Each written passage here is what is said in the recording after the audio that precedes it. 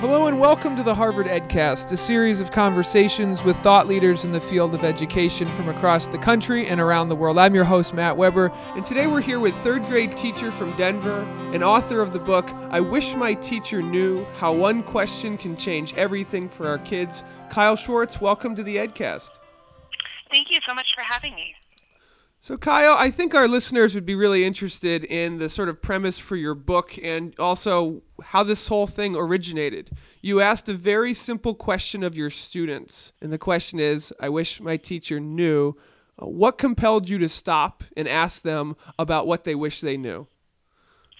Well, I started just doing this very simple exercise in my class in my first year of teaching. And I just really didn't know what I didn't know. And instead of making assumptions about my students, I really just allowed them the space to tell me what I needed to know.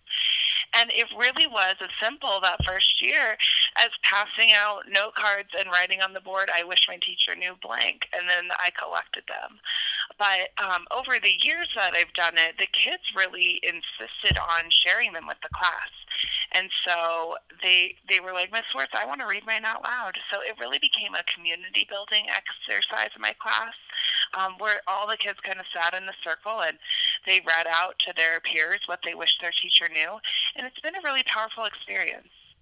You know, at the heart of what you're saying, the community building component and the relationship building component, it's really the teachers listening to the students rather than just vice versa. And I'm curious, do you think that teachers today have a hard time hearing their students and why? I mean, just something to message out to all the other teachers across the country. Well, I think there are certainly forces and pressures of education that would make us think that our time is best spent just collecting data and measuring everything. And in that type of world, it really does take courage to value that which we can't measure. And I do believe that relationships are at the heart of every learning experience. So it's about teachers really taking the time and making the space to hold sacred the time that it takes to make those human connections with students. I will say I think most teachers are doing that work, but I would really like the education, industry and the powers that be to really honor that relationship building work, that community building work that we're doing every day in our classroom. Yeah, it's something that's sort of hard to quantify, yet it's really at the core of so much of what makes education work and beautiful. You do this exercise with elementary school students, Kyle. Do you see this as something that all ages can use, teachers of different grades as well? Well, I've heard from teachers, running the gamut, everything from kindergarten students doing this all the way up to college students doing I wish my professor knew. So I really think that there's no real age limit. Of course, you'll have to adapt it for your particular students. But really what's at the heart of it is just, saying to students, hey, I want to know you better. And I want you, as the expert in your own learning, to let me know, how I can be a better teacher to you. What information do I need? So really at any age level, this can take place. Kyle, I think our listeners would be intrigued to know that this was an activity that you did in your classroom, but then it had suddenly all sorts of national attention. Tell us about how this idea and this concept went viral for you.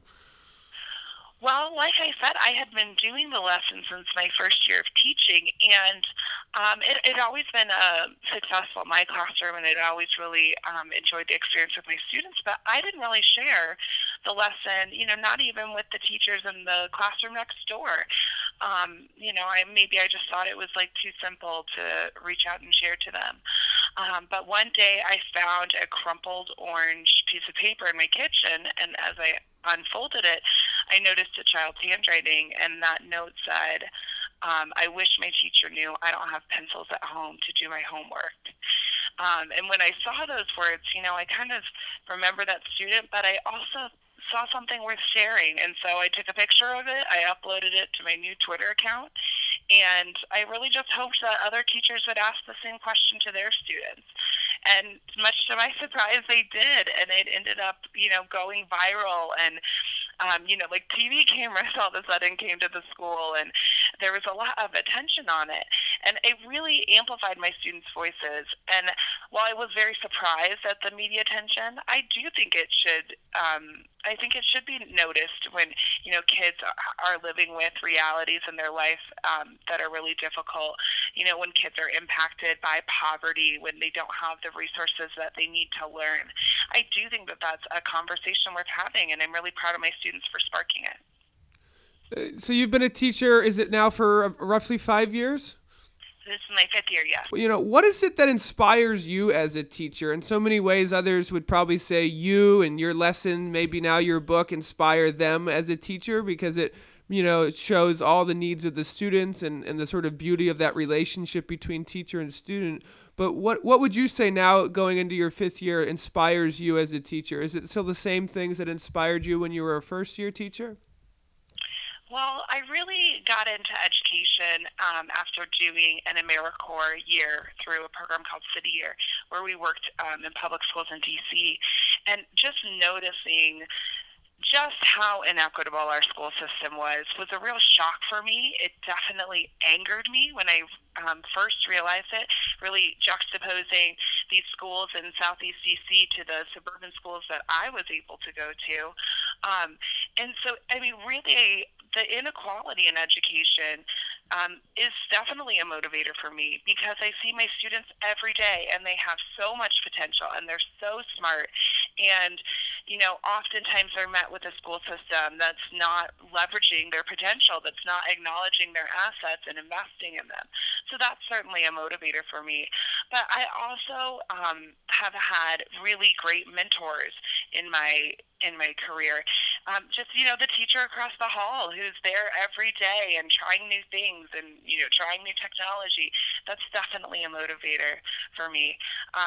As well as I'm a product of a residency program. So I did a year of a teacher residency before I got my own classroom. And that teacher, Rachel Bernard, who I learned under, was a huge inspiration to me. And she really modeled for me that relationship-centered classroom. So I really get my inspiration every day, as hard as teaching is, from the students and from my colleagues as teachers that I see working so hard. Kyle, the question that you asked, it's a very simple but a very profound question. Are there other lessons that you sort of have in your toolbox that you also bring out that are in that same vein as a question that you pose to the students that they are prompted to answer? Absolutely. And I talk about this in the book. It's kind of broken up into chapters that really focus on an issue that could arise from these notes, like grief or loss, or even, when a child is in danger. So one lesson I do with my class is just who are your allies? Like, who can you go to if you need help? Who are the adults at school? Who are the adults at home that you can really trust, that you can confide in? And just having students, identify those allies, I think is really powerful. But another thing I do for students, especially if they have experienced a grief situation, perhaps, someone that they love has died, is to just say, like, how are you feeling about that? And write it down. Like, I honor these feelings that you're having. I know that it's impacting your learning. So let's take some time and let's collect all your memories. Let's write them down. And that's something I do in what I call in the book memory books. So I think that there's a lot of really actionable steps that teachers, real life teachers like myself, can really do in their classroom that are going to respond to students' needs and really impact their learning. Kyle, last question. I'm assuming that you've probably participated in this activity yourself, and if you sort of flipped it, what would you write down if you had to answer the question, what do you wish your students knew about you? Well, I certainly have done that with my students. I think it's really kind of a prerequisite. If you're going to ask students to share their life with you, you should really be willing to do the same. But one thing my students are always surprised to hear is that their, cuddly third grade elementary school teacher was once had major problems in school. I really struggled with behavior and connecting with my peers and forming relationships and making friends. I really had a prickly outer shell when I was a kid, and So I'm really honest with the kids about that. Like I had some things in my life that I was dealing with, and I dealt with them in really difficult ways that made it hard for me to make friends and made it hard for me to succeed in school. And I think kids are always like surprised to hear that because they idealize their teachers, but I think it's a real model for growth for kids. And also, it just gives me a lens for understanding students. Like knowing every time I got sent down to the office, the thing I needed wasn't like quote unquote to be disciplined. Like the thing I needed was like understanding and supports and resources. And so to look for that in my students, not just like how can I punish you for this behavior, but like how can I get to the root of it? What do you need from me? What are the things that you're looking for? And that for me, it's been really powerful in my teaching, but I think it's also been powerful for my students to hear me being so honest about.